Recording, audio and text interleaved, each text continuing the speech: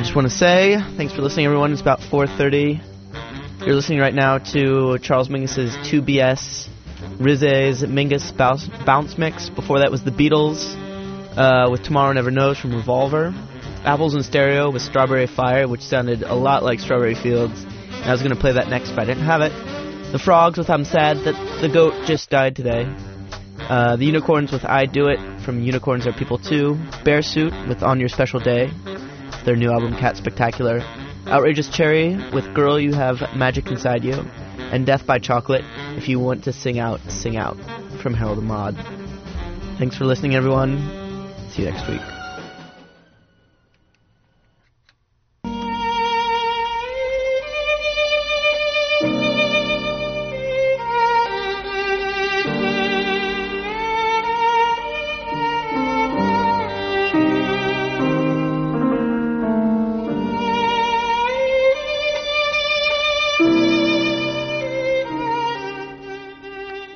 Good afternoon. This is WCBN FM Ann Arbor. You are tuned into the Living Writers Show. My name is Ashley David, and my guest today is Patricia Hampl. This, by the way, is a pre-recorded show. We recorded it on the 22nd for broadcast today, the 22nd of September, that is. My guest, Patricia Hampl, is the author of numerous books and publications that include poetry, essay, memoir, all kinds of stuff. She's been the recipient of many fellowships and awards, including the MacArthur Fellowship, and currently teaches as a professor at the University of Minnesota. We're delighted to have you. Thanks for joining us, Patricia. I'm so happy to be here and be welcomed with Dvorak. That was a lovely choice. Well, we thought we'll tie in a little bit to your Czech roots throughout the interview, and so I thought we'd sort of throw that one in there. Thank you. Sure. So let's begin by talking a bit about your beginnings as a writer. You mention in some bits that I read somewhere about, and I believe it was an interview actually that I pulled off the web, about the fact that you started as a journalist and a poet, and then have gone on from there. What is it about being a journalist and a poet together? That's sort of an unusual combination. Well, it probably isn't so unusual. I like to think, well, it was good enough for Walt Whitman, so why couldn't I do that? I think that when I was very young, I was drawn to poetry and to, the personal voice and the lyric sensibility completely. But I also didn't understand that you could be a poet. I thought that was something that was decided sort of after you were dead, that somebody said this person is a poet. And I wasn't aware of reading poets who were living. It seemed in school we read everybody who was dead. So I knew I wanted to write, and the one thing I could see that you could do was to be a journalist. And when I went to the University of Minnesota, I was lucky enough, even though I started out as a music major and quickly toddled on over to the English department, became an English major, as all failed people tend to do. But I was lucky enough to fall in with a lot of really talented, wonderful people my age or a little bit older who worked on the student magazine and the student newspaper, and that was my life. And they included people who went on to become writers themselves. So we were all very serious, and maybe too serious, but we were all eager to be writers, but we were working in what amounted to kind of journalism, at least a kiddie kind of journalism. We did a magazine that we modeled on the New Yorker, and the editor was Garrison Keillor, and Lewis Hyde was an assistant editor, and I was an associate editor. And so we had that kind of playground, almost, you might say, to be who we wanted to be in the future right now at age 18. What a wonderful opportunity. Yeah, An exciting time to be in Minnesota. It was. Very exciting. Well, I wonder if you would read from your book of poems, Resort, for us. I've marked one of the poems, Early Train to the Cloisters, and if you can tell us a little bit about this context of this book and then this particular poem, yes, that would be lovely, and then we'll go on. Well, this is, I published 2 books of poetry. I don't know if I'll ever end up publishing another book. I have uncollected poems, but I've never put a book together. I really did see myself, as a person writing poems there for a while. But then I turned to prose and seemed to get stuck in it. It's long work, and you end up giving yourself to it kind of completely. This book, Resort, is the second of those 2 books of poems, and it has a very long poem, which almost is a narrative poem about spending a summer at the north shore of Lake Superior after a great loss, of course, a broken heart. I was young enough to have a broken heart and think I had to write about it at great length, and so I did.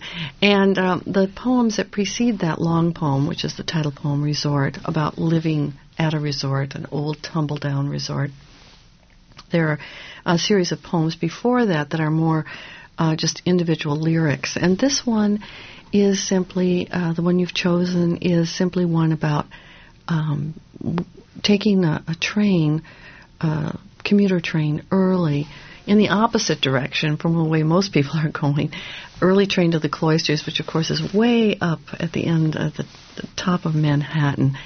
And so I'll read it. Early train to the Cloisters.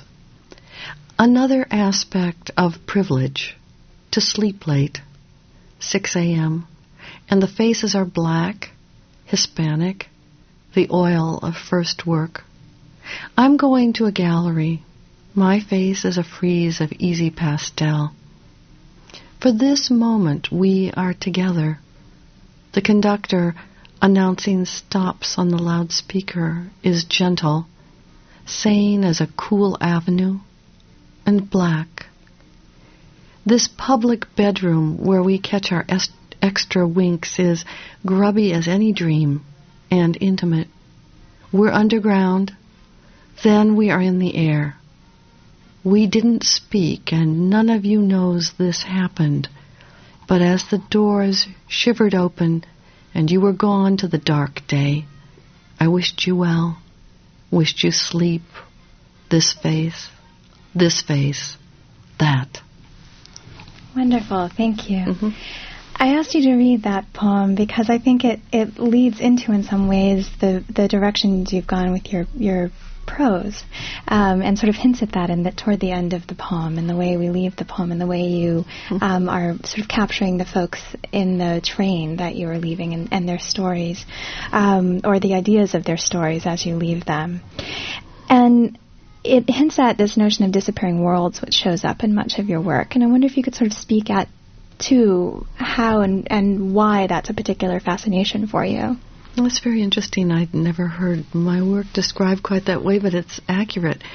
The idea of disappearing worlds probably for me starts with watching my grandmother, who was a Czech peasant of a feudal world. For instance, she would speak of her brother who was shot for poaching on the noble's estate. And I remember thinking, the noble's estate? I felt like I was in a fairy tale when I'd hear her talk about that. So I knew she was displaced, that she was from somewhere else. And in some ways, being the youngest child of my father, who was very much the youngest child of this mysterious old peasant woman who didn't write English, for example, put me in touch with the 19th century in a way that most of my contemporaries didn't even feel. Their grandparents and parents were younger, and they didn't go back into history as far as I did, just sort of experientially. So there was that. Also, because of this grandmother, I became very interested in Czechoslovakia, Bohemia, where she had come from, and my grandfather. And I became interested during the period, of course, of the Cold War, when you couldn't go there. So there was a double loss, in a sense. There was the loss of a history that was present to me in my grandmother, this oddity of this feudal life that she apparently had come from. And there was also the sense of, my God, you can't even get to that world. That world is cut off. It's behind something called the Iron Curtain, which has got to be the most incredible metaphor of the 20th century, at least in Western literature. The idea of an Iron Curtain. We really believed that image. We really almost could see it and feel it. So I, sometime in the mid-'70s, I was finished with school. I'd even finished graduate school. And I had a job, actually at a radio station, and I was an editor. And I thought, my gosh, I'm almost 30 years old. I want to be a real writer. I better quit this job and go off and write. And by this time, I kind of had it in mind that I would go to Czechoslovakia. So I remember I went in to my boss at the radio station and said, I'm going to quit. And he said, oh, do you want a raise? What's the problem? I said, no, I want to be a writer. And my job, by the way, as I said, was to be an editor, so presumably I knew something about writing. And he said, what makes you think you can write? And I remember thinking, time to leave, time to go. That's a terrible sort of lack of confidence. But it was kind of wonderful in a way because it gave me the boot I needed. I thought, he doesn't believe in me, I better believe in me. So I took off with a backpack and no Czech language to speak of, no money to speak of, nothing, but young enough to still play the backpack game. And so off I went. And I went to Prague, and I found my first prose book there. And so that was sort of how I was led to this lost place, which was right there. And now, of course, it's the place all the young Americans like to go to. It is. It's a favorite destination. Your first prose book is A Romantic Education, and it's about that journey, or comes out of, as you said, that particular journey. And I wonder if you would read just a little bit from the beginning, which gets us to some of what you've just been speaking to. Looking repeatedly into the past, you do not necessarily become fascinated with your own life, but rather with the phenomenon of memory. The act of remembering becomes less autobiographical. It begins to feel tentative, aloof. It becomes blessedly impersonal. The self-absorption that seems to be the impetus and embarrassment of autobiography turns into, or perhaps always was, a hunger for the world. Actually, it begins as hunger for a world, one gone or lost, effaced by time or a more sudden brutality. But in the act of remembering, the personal environment expands, resonates beyond itself, beyond its subject, into the endless and tragic recollection that is history. We'll talk a little bit more in a few minutes about the sort of powers and weaknesses of this autobiographical mode of the first-person voice. But before we do that, I wonder if you would just speak a little bit about this passage and how you're coming to this question that is a personal question and has to do with your own heritage, but a larger, and your own sort of moving into being a prose writer. But this larger question that you're starting to set up that makes this memoir more than just your story. It becomes a story that has meaning to many people. Well, I think it was troubling to me. I don't think it was. I know it was very unsettling to me to discover that I was embarked on writing a book about myself. Mind you, at that time, the memoir and autobiography were not recognized genres really for people in their 30s. This book came out then in 1981. 1981. I was writing it in the 70s, and there were no courses at universities on the memoir and autobiography yet. There weren't places in bookstores that said memoir, autobiography. It was an eccentric thing. I mean, you're 30-some years old, nothing has happened to you, and you're writing about it? I mean, what is this? It's a very odd thing, and I agreed. Furthermore, I had been brought up in a world that also is sort of gone in some ways now, very parochial Catholic girls' school, and I have been brought up not to talk about myself. And beyond that social prohibition, there was an imaginative standard about being a writer. If you're a real writer, you make things up. You have this fabulous imagination, and you make up characters, and you write about these imaginary characters, and you say with authority when anybody asks, oh, no, it's not anybody in the real world. These are my fictional characters. So that I had two prohibitions. One was social, don't talk about yourself, and the other one was artistic.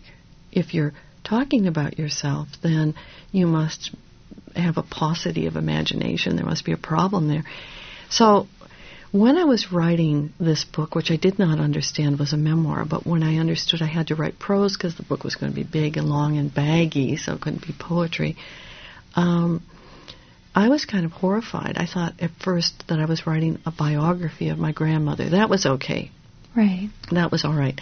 But the problem with that was that I had written 80 or 90 pages, and I realized, they were the most boring 80 or 90 pages probably ever committed to paper in the upper Midwest. I was really horrified, and I put them away, and I was very discouraged because I thought, they always say, write about what you know. I certainly knew her. If I couldn't write about her, could I write about anybody? And about a month or two later, just out of a sheer desire to honor my memories of her, I wrote a kind of rhapsody about her garden and another one about the Sunday dinners that she served. And I knew when I was finished with those, although they didn't have any real shape, that they were alive in a way that the other pages had not been. And I sent them off to the New Yorker magazine because that was my idea of the best place to be published in.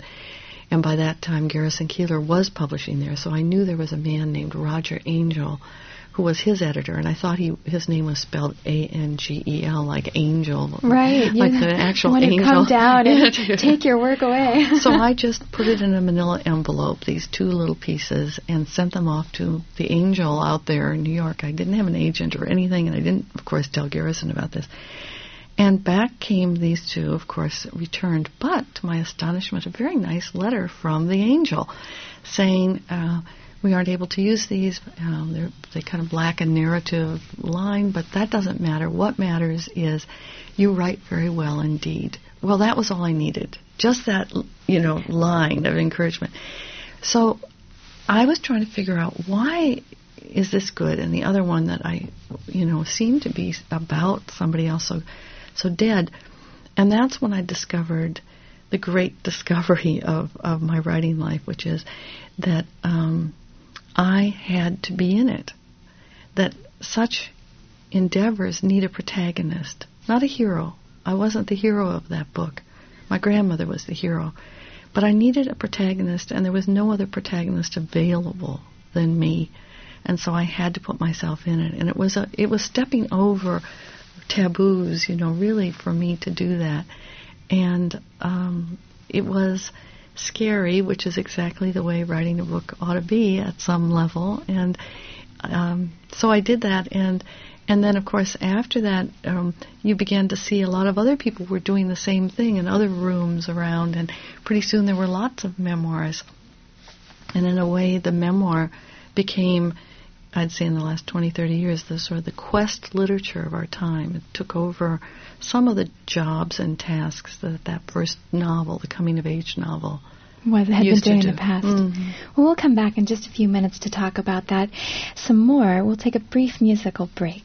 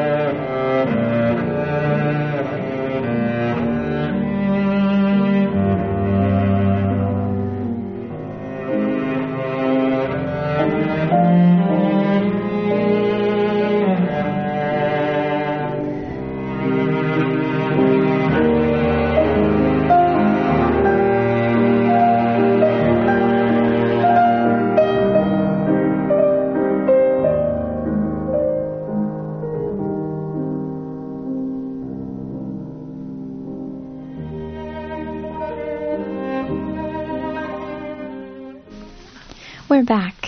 You're listening to the Living Writers Show on WCBN. My name is Ashley David, and my guest today is writer Patricia Hampl, poet, essayist, memoirist, teacher. We're thrilled to have her in the studio, and in fact, this has been pre-recorded on the 22nd of September for broadcast today, so you're listening to a pre-recorded version of the Living Writers Show. We've been speaking about your first memoir, which you wrote about your experiences going to Czechoslovakia in the Cold War era, and about your grandmother, and about discovering the I and the importance of the protagonist, which was in fact you and the I, the first person in this book. You go on to write another memoir, a very different one called Virgin Time. And you mentioned earlier in the interview about being brought up in a Catholic church and going to parochial schools and that sort of thing.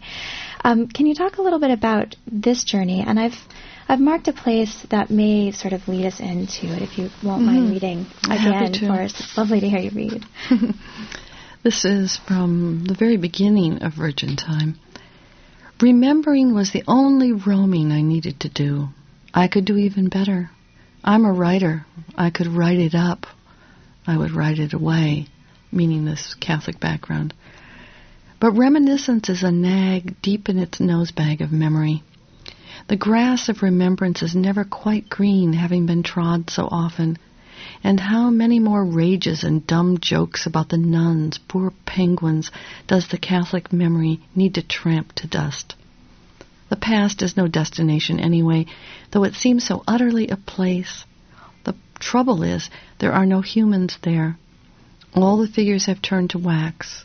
Nuns in their Renaissance garments, the oracular voices of immigrant priests poised above us in bronze pulpits, the clairvoyant bridal froth of First Communion dresses, the Saturday night confession buzz of all the wrong sins. You can only get so much story out of these statues. As a result, people like me, fused by fascination to their past, find themselves taking planes to distant places, boarding with an urgency that suggests a family emergency is calling us home, looking for our roots, we say, where roots are buried. They're supposed to be. Thank you. You hint there, and in some other places in your work, that when the self becomes the protagonist and you are writing memory and writing reality through memory, that the construction of that reality becomes something of a construction. And the recall is not necessarily, you mentioned in your book of essays, I Could Tell You Stories, when you talk about the piano teacher, that there were differences in, you didn't really have that piano teacher, you didn't really have this book, or that wasn't really necessarily what happened if we had been sitting in the room, but what you remembered was what was important. Can you talk about the construction of reality and how memory functions and how reality functions when you're writing autobiography and memoir?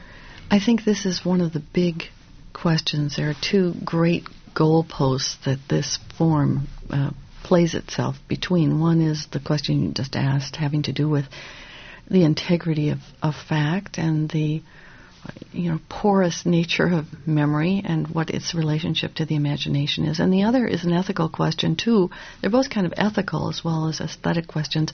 The other one is, what right do you have to blow the cover or to tell the tale? But this question about fact and kind of creation of narration, I think always startles the writer, because we have a tendency to think of memory as something that is transcribed. It's really unfortunate that our use of the word memory for what a computer has reinscribed for us that notion of memory being a transcription. It's sort of a file that everything is already there and you just sort of unpack it.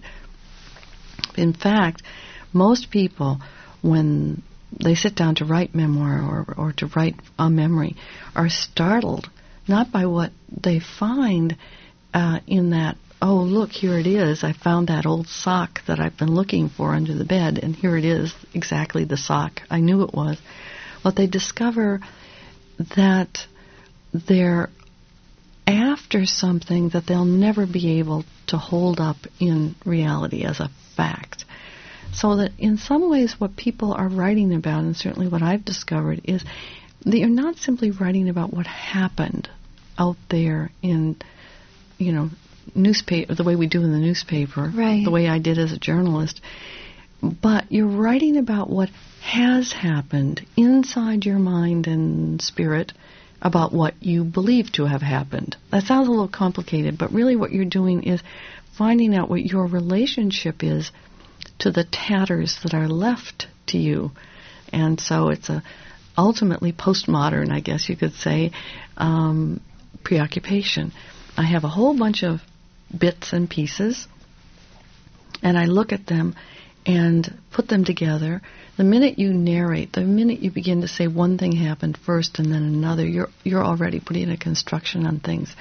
I don't happen to be a person who is easy about invention. I make a real distinction between the inevitable lacunae in memory and simply inventing. I'm always troubled when maybe a student comes in and says, well, I don't really care. It doesn't matter to me as long as the story is good. And I always want to say, why don't you go over to the fiction writers then? They don't have this problem. Do you think that has something to do with, when you're talking about the way it gets constructed, the memory and the reality gets constructed in your head and your heart and your spirit, I'm wondering if there's sort of a bigger truth that you're after when you do that. And if you move into the realm of invention, then you're actually pushing yourself away from this bigger truth and creating a barrier between truth. Is that something of what's you are opposed to in invention, or is there something else to that? Well, partly I do think it's important for almost political reasons to have a line that you understand when you're dealing with actions that occurred and when you're making something up. And if you're making something up in order to create a truth that's greater than all, then you're writing fiction. And this is a great and honorable thing. It's one of the great, I always think of the novel as the great, long-distance test of the imagination. It's a wonderful thing. But if you are confusing the reader and don't care about that and are presenting as experientially true what you know not to be, it just strikes me as a lie and dishonest. And there is a strange amount of willingness to be confused about these matters and not to see it as an ethical distinction that I simply don't comprehend. I think that there's enough confusion in the mind trying to understand its own past that we hardly need to confuse the matter by making things up consciously. Yes. But it's apparently some people do it, and I don't know what that's about. It may be tempting at times, but I think it's a mistake. It's a slippery slope, let's put it that way.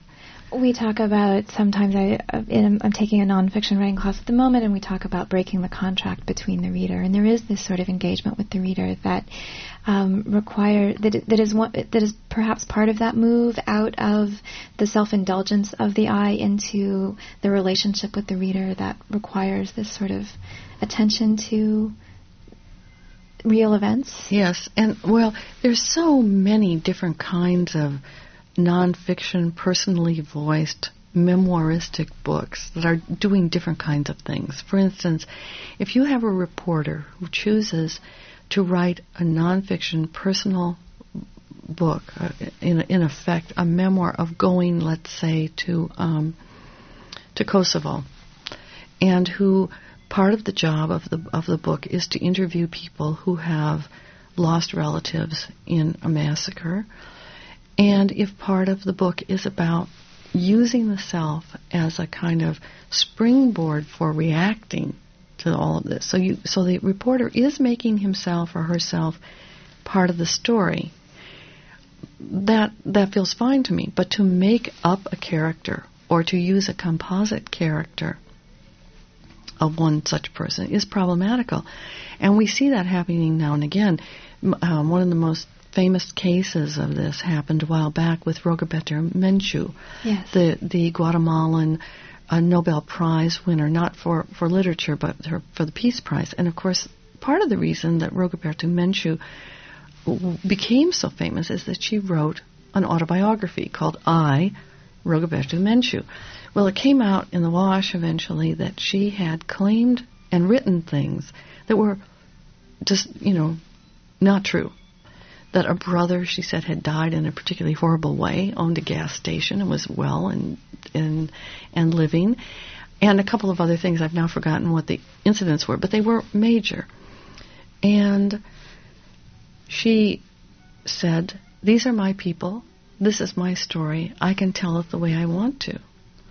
The idea being that she had in her view, I have a tribal view of what has happened to my people, and if I claimed that it was my brother who died in this awful way, and in fact if he's there, so what? Somebody died that way, even if it wasn't my brother. So invention for the sake of a greater truth becomes problematic. I cannot go along with that, but it's interesting to note that she didn't back down, or there was no sense of embarrassment. There was a sense of, it's my story. The whole thing is my story. This is what I get to do. We do feel, I think, most of us, that this is a problem, though. Wonderful. It is the top of the hour. You're listening to WCBN FM Ann Arbor, 88.3. This is the Living Writers Show. My name is Ashley David. My guest today is Patricia Hampl. We'll take a brief musical break and be right back.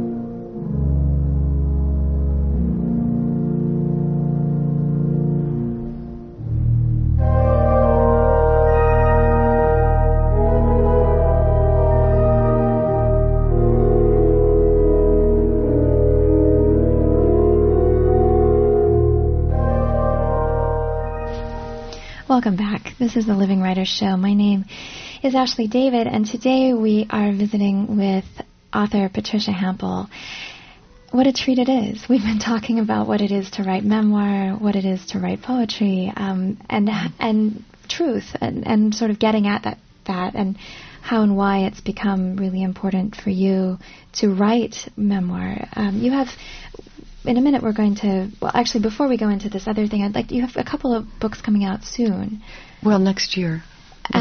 Memoirs also? Or how are you conceiving of them? If you have to throw them in the category. Well, one definitely is a memoir, and I think of it as probably the last memoir that I'll write. I mean, it seems like you have one life, you only get to write one memoir. This will be my third.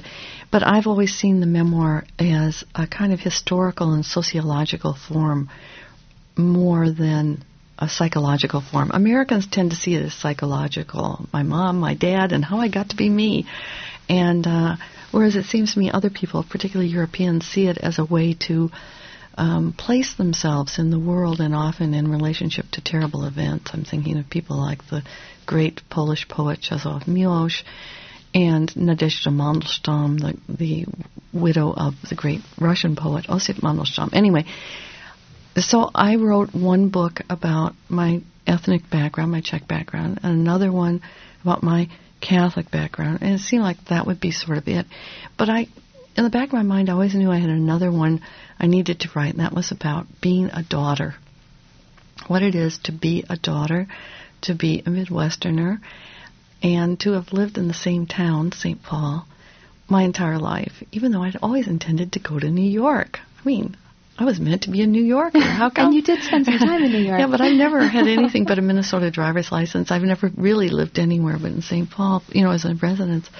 So I decided to write a book. My father was a florist, and so the memoir that I've just finished is called The Florist's Daughter. And in fact, I will be reading the first chapter of that here at Michigan at my reading tonight. The other book, which will actually come out a little earlier, is one it's a little harder to explain. I can't just say it's a memoir. It's called The Silken Chamber, and it's about the odalisque figure in art, those wonderful figures of sort of faux exotic women that Western men painted. Particularly one of the great odalisque painters was my hero, Henri Matisse. And so I decided, my first book was called Woman Before an Aquarium, which was a painting that Matisse did that hangs in the Chicago Art Institute, which had a huge influence on me. And that figure is the opposite of the odalisque. She's a very sensible-looking Western woman. Looks like she reads and thinks and is a kind of almost an intellectual, certainly a thoughtful woman, just looking at this goldfish bowl. No exotic silk jammies and, very asexual. So that was what I wrote about as a young woman. And as I got older, I think I wanted to pick up the other. I wanted to pick up the babe. Exactly. so I... Time for silk jammies. Yes, time for the silk jammy. So I started this book, and it led me to the south of France and also to some other figures who I thought were attracted to the South, Northerners attracted to the South. And so that book is a little, as I say, a little harder to describe, but it reminds me of a visual art version of another book I wrote called Spillville, which is about Dvorak in Iowa. Dvorak having come in 1893 to a little town called Spillville in Iowa to spend the summer vacation. And it was, of course, a Czech village. So I did a book that's hard to describe about music, Spillville, and now I'm doing one that I can barely describe about visual art, which is The Silken Chamber. Wonderful. Well, we're coming to the close of the show, and I wish that you would read just this little bit from your book, I Could Tell You Stories, a book of essays, Sojourns in a Land of Memory, just to contrast what reading was in the time of Augustine when he was writing his Confessions, and sort of to give us a notion of what reading is about now. Yes, Augustine, of course, with his Confessions was, in a way, the patron saint of the memoir. In 397, he sits down to write something that we recognize as the kind of book we're writing today. So this is a little bit about what it was like for him in his era to read. To read meant to listen. Public recitation made reading a kind of team sport. The audience might interrupt the reader to pose questions, to make comments, to pursue the subject of the document, spinning away and back again to the text itself. When Augustine considers the conundrum of Ambrose's silent reading, for example, he finally puzzles out a likely reason for it. The old bishop, he says, might be apprehensive that if he read aloud and any closely attentive listener were doubtful on any point, or the author he was reading used any obscure expressions, he would have to stop and explain various difficult problems. Wonderful. Well, it's been a real treat to talk with you today about some of the difficult problems of the first person and writing and your work. It's been wonderful. Thank you for joining me. Great pleasure for me, too. Thank you. This has been the Living Writers Show. You're listening to WCBN FM. My name is Ashley David. My guest has been Patricia Hampl, and this show was pre-recorded on September 22nd for broadcast today. Thank you for tuning in. Please stay tuned. The sports show is next.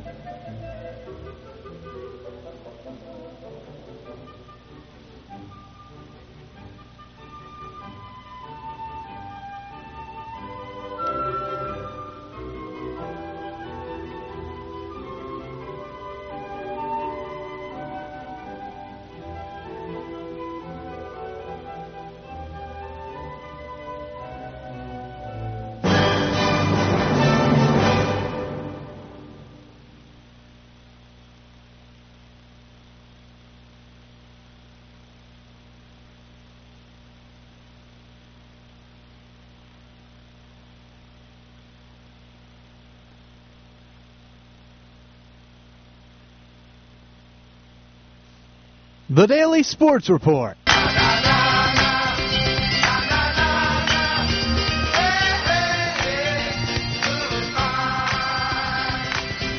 Michigan with the ball at the Michigan State 21-yard line. 3 wide receivers, 2 far, 1 near. Henny under center. He'll drop back to pass. Looks for Edwards in the end zone. Jump ball. And it is caught by Braylon Edwards. Braylon Edwards in the back of the end zone. Gets the touchdown for the Wolverines. And the comeback is almost complete.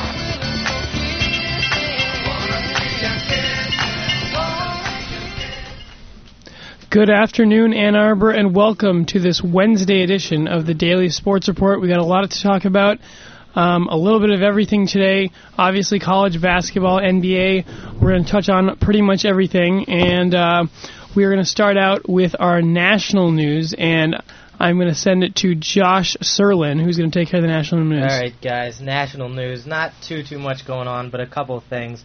Start off with some minor news.